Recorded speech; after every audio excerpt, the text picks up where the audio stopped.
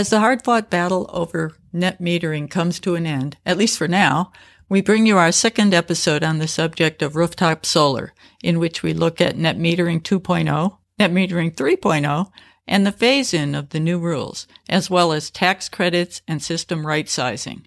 Enjoy!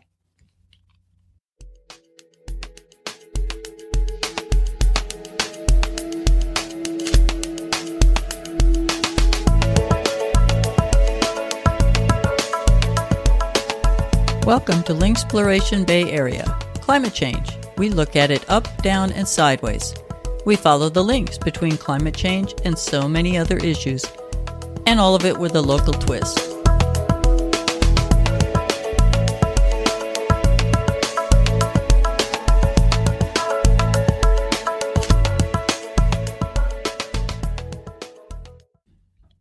Welcome to Linksploration Bay Area. I'm Jean Rosenmeyer, your host for this episode. We continue our conversation with Pat Villano and Amit Roy of Your Energy Solutions with a discussion of net energy metering. Normally, residential solar panels are hooked into the general electric grid. Then you're paid for the electricity you feed into the grid, and you're charged for the electricity you use. Now, if your use and your generation matched up, it would all zero out. But usually that's not the case because you're using at different times than you're generating. So there are two questions the California Public Utility Commission, or CPUC, has been grappling with. The first is the time of day problem. Peak solar production occurs in the middle of the day, while peak usage is from 4 to 9 p.m. How to structure billing and compensation to properly reflect the value to the grid is a question they're working on. The other question is who should pay to maintain the grid? Right now, it's included in charges per kilowatt hour, but as more and more people have rooftop solar, and thus they use less electricity, or at least they draw less electricity from the grid, this leaves more of the cost burdening the remaining customers, who are generally lower income than the solar crowd, and this doesn't seem fair. The CPUC has been working on revising net metering since August of 2020. They came up with 8 so-called guiding principles for the new net metering rules. I won't burden you with the bureaucratic gobbledygook in these principles. The bottom line goals are to keep rooftop solar growing and to be fair to all users. Unfortunately, these are sometimes in conflict. In our discussion with Pat and Amit, which was recorded in mid-December, they referred to a proposed net metering plan. That plan has since been made final by the CPUC. It establishes a $10 to $15 monthly fee on solar folks for grid maintenance. It also reduces the compensation paid to electricity providers, as well as increasing the difference between midday and evening compensation rates. For generators only, you understand, not for users. And this will have the effect of further lowering the compensation paid to distributed solar providers. The net effect that you've probably heard about is a 75% reduction in the amount paid for people who are installing solar. With that, let's go to Pat and Amit. Okay, are we ready to move on to the fun topic, net metering 3.0? Tell us about net metering 2.0, and I understand it's going to be grandfathered until April? I mean, there's a 4-month transition period where people have time to get in their installation, get it signed off, and then you're part of the NEM 2 crowd, not NEM 3. Amit? Okay, so one thing I wanted to mention first about net metering too, you're guaranteed your net metering for 20 years. So if you get a solar system before net metering takes place, you're going to be grandfathered for 20 years, and that 20 years is going to be tied to your property. So even if you sell your home, that net metering too is going to go to the new homeowner. Just note that the net metering is going to be tied to the property, not to the person. So if you move and you want to build solar at a new house, you cannot take that net metering agreement with you. Now going into net metering 3, there is a lot of conflict. So one of the arguments that PG&E has been saying is, and this goes back into how net metering works, is you send power to the grid and you take power back. But when you have net metering, your bill is going to be very low. So what PG&E is saying is that you're sending power to the grid, you're taking power from the grid, you're taxing the grid and using the grid, but you are not contributing to the upkeep of the grid. So that is what PG&E says. However, the solar industry says PG&E can reduce the amount of power it needs to produce and also reduce the amount of power needs to be produced, reduce the amount of power plants. So PG&E is saving that way, and then reduce the amount of transmission lines needed. So here's the difference between net metering 2.0 and 3.0. In net metering 2.0, the solar you upload to the grid is compensated at retail. That is, what customers pay for electricity at the time of day you are generating it, which for local installations has averaged out to about 30 cents a kilowatt hour. In net metering 3.0, the compensation for your uploaded solar power is based on a new calculation. Avoided cost is what they call it. That's strictly an accounting figure, unrelated to what actual customers pay for the actual electricity they use. It purports to be the cost PG&E would have to pay to get the electricity from somewhere else. CPUC did a big study based on numbers supplied by the utilities to calculate avoided cost. I'm putting that in air quotes. As an accountant, I am deeply skeptical. It's way too easy to manipulate, depending on which costs they consider to be avoided costs and which they consider overhead that can't be avoided. And I'm especially skeptical because their calculation came out with only 8 cents a kilowatt hour, which is crazy low. Here's what my take is. See if you agree with me. My gut says that what you get paid for generating electricity should be somehow related to what you pay to use electricity. But net metering 3.0 severs that relationship. The other thing that struck me about CPUC's approach to net metering 3.0 is how little weight was given to climate change and California's clean energy goals. The renewable energy goals appear in the guiding principles, and then they pretty much disappear in the rearview mirror, which I find pretty disturbing. Both CPUC and Pat and Amit expect essentially the same reaction by potential solar customers, that they will do their own avoided cost calculation and not upload any power to the grid. The question is, will they do this by just not installing solar, or will they go out and buy batteries? But one thing we do see happening is if NEM 3 happens and if PG&E guts the net metering program, I don't think solar is going to go away. That's when batteries are going to probably grow tremendously in California, because in order to get that cost savings, that ROI, you're going to now need a way to store that electricity for use in the evening and night rather than sending it to the grid. So batteries will become much more prominent as part of any solar design. And one thing going back into batteries, like which I do think that under net metering 3, batteries are going to be playing a much bigger role than they are right now. At least batteries do have the one side benefit that which you don't get with solar. So one common myth with solar is that if the power goes out, you still have power. That is actually not true because solar systems are grid tied. And there's a technical reason as to why they go down with the power. But one side benefit of getting batteries installed is not only are you storing your extra power, you'll also have power even when the grid is down. So if the power goes out, you might be the only person on your street with electricity. That's becoming more and more important. So under net metering 3.0, the phase-in is that each group, I can't remember what they call them. It's a gradual phase-in of net metering 3. So every year the program gets a little bit less generous. So after net metering 3 it comes in, the people who come in the first year will have a less generous program and then the people will come in the second year after net metering 3. Their program gets worse and less in favor of solar. Mm-hmm. I am not too keen on this because it's, at least for us as installers, it's going to be a customer service nightmare because usually it's going to be so confusing.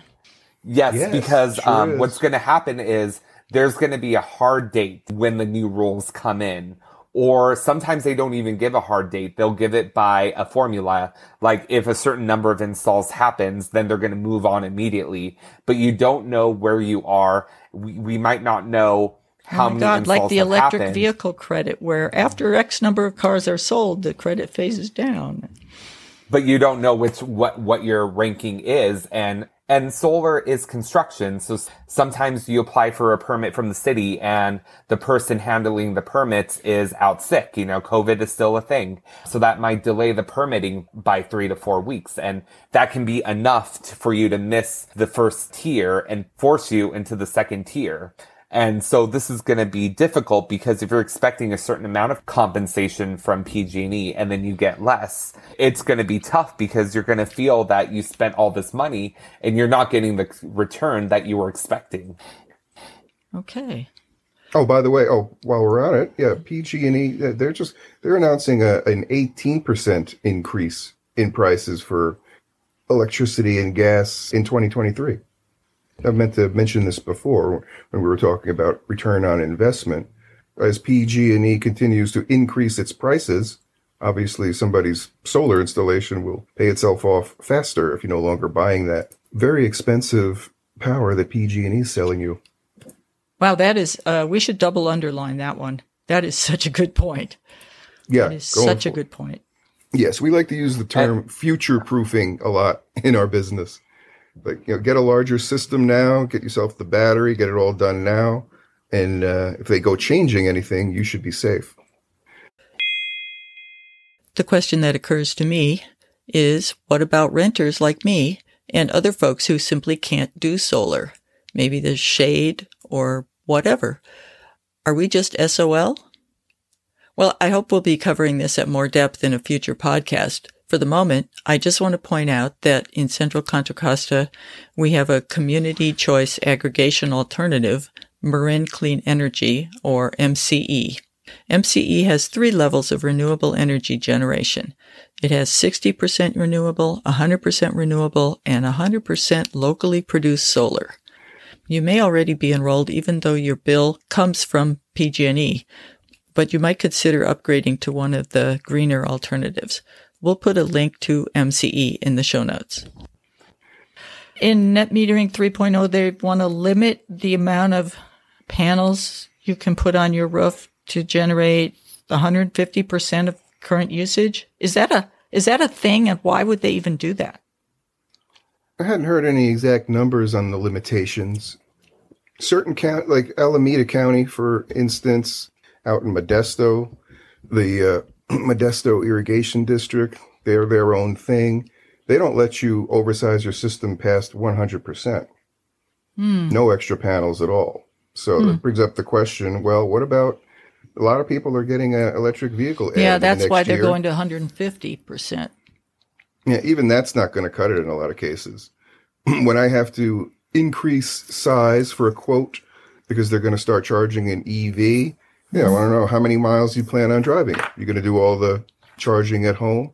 Because typically, I know. My son who lives in LA drives 100 miles a day. Yeah, see, that could obviously a lot more charging than somebody who's doing like 1/10 of that. Mm-hmm.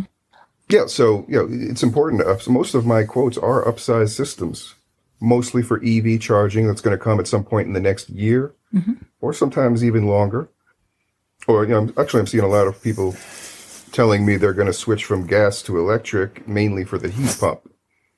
So these are things that these are things that are going to call for an extra, 2,000 to 4,000 kilowatt hours of power generated every year. So these are pretty big upsizes. I usually get more in like the 170, 180% range. Wow. Yeah. Mm-hmm. Do you have to then justify that? I've done these applications where there's certain net metering tiers that PG&E does allow us to write in if we're anticipating greater usage of electricity. And right now they're pretty easygoing on approving them. Usually the condition they put in is in net metering, there's a concept called extra generation. So you earn your credits, but after a year, they have to compensate you for any extra power you produce that you didn't use. And this compensation is very little. It's at wholesale rates. So it's about 2 to 3 cents. nothing worth it. So don't build a bigger solar system thinking you're going to get income, because the compensation's at wholesale rates. But when you do a larger oversized system, what they say is that if you're producing more than you're using, we're not going to give you any compensation at all. So if you produce more than you're using, we'll take that electricity, but we're not going to give you anything for it. So what I'm anticipating is that PG&E will still allow people to build a larger system in terms of future use. It's just that what they'll make you sign is saying you're not going to get any compensation whatsoever for surplus generation. And it definitely is a good idea to get your solar system definitely get it sized. And if you're planning to expand in the future, do it now, because whenever you get an expansion done, there's always going to be that base cost, because some things you have to do again. You have to get the design done. You have to get the permitting done. You have to have the city inspected. And also, especially now that we're transitioning into NEM 3, the grandfathering is only going to be if you keep your system exactly the same as it is. Now, we're not sure yet, but they might allow for some level of expansion, but it will probably be at most 10% of the system size you can expand by, which is very small. Otherwise, if you want to do a larger expansion, they're going to force you to move to the new net metering program. So it's a good idea right now to really think, what is your future use? And if there's a good chance that you're going to be using more electricity down the road, definitely get a larger system than otherwise would have been sized for you. Well, that's a good point. I guess we're at the end of my questions. You guys have anything else you'd like to add? Oh, I was just going to mention, I meant to inject this in earlier. Yeah, you get that 30% tax credit applicable to both the PV system itself and the batteries. It also applies to people who need, re-roofing work done. Anything that's associated with your clean energy project is eligible. I've just run through that with some clients. I'm a tax accountant, so yes, indeed. And doesn't California have a rebate for batteries? Not for the electric panels, but the batteries. It's the SGIP. SGIP. So SGIP, unfortunately, it is a heavily means-tested program. So that means you have to meet very specific circumstances in order to get funding. And the requirements always change. So if you're going to get batteries, don't go into it expecting you're going to get SGIP money. And unfortunately, this is another case where there's a lot of misinformation going on because the program is so heavily means tested. Many installers who are not ethical will tell customers that they're going to get all this money, or they're going to say that the state is going to pay for your battery system. There is a level of SGIP for that, but it requires very specific circumstances. For that level, you have to live in a tier 2 or tier 3 high fire danger zone. So areas like, for example, the East Bay Hills, the Santa Cruz Mountains, the Sierra Nevada, most likely are the areas that qualify. And then on top of that, you also have to show a medical need. So you have to be on PG&E's medical baseline plan. So you have to have a life-threatening condition that requires you to need electricity in order for you to essentially literally survive. So this is a very specific program. And unfortunately, even for that program, it has ran out of money. SGIP is very means tested. So for most customers at the moment, there is no state level funding, but there is the 30% federal tax credit. Mm-hmm. And like I mentioned earlier, it's a tax credit, not a deduction. So if you spend $20,000 on a solar system, your 30% tax credit on that will be $6,000. That doesn't lower your taxable income. What it literally does is lowers your tax liability by $6,000. Yeah, good point. Is that a typical cost, $20,000? It really depends on what you're looking for. So, Pat, what is the more typical range you've been seeing lately? The cost of the whole system, cost of solar. Soup to nuts. What is it going to cost me? After the tax incentive? No, before. Before? A lot of mine are somewhere between 20 and 30,000. Okay. So figure, 25. Yeah, I just wanted to get a ballpark. And the great thing about the federal tax credit program is, suppose you don't have the tax liability. Suppose your tax liability is only $4,000, but you have a $6,000 tax credit. So that means for this year, you would have zero tax liability, but then you can carry over that other $2,000 for next year. Yeah, I think it carries forward for 5 years, if I'm recalling correctly. Exactly, which is a great benefit, is being able to carry it over. So the federal program is, I am actually, and Pat is as well, we're thrilled that the federal government, with the Inflation Reduction Act, Congress decided to resume the 30% tax credit. And with that, we come to the end of this episode of Linksploration Bay Area. Thank you so much to Pat and Amit for being with us and sharing their expertise.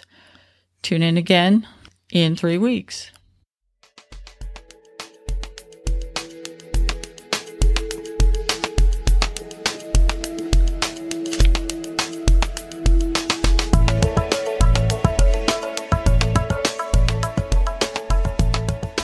Linksploration Bay Area is an independent podcast.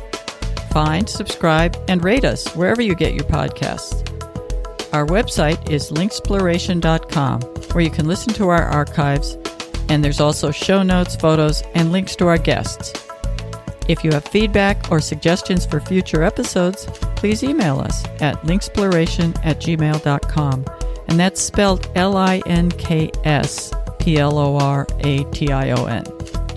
Look for us on social media, also on Patreon. We are not in this to make money, but we do welcome donations to help with the cost of keeping the podcast on the air. We're Jean, Sharon, and Christy signing off until next time. Thanks for listening.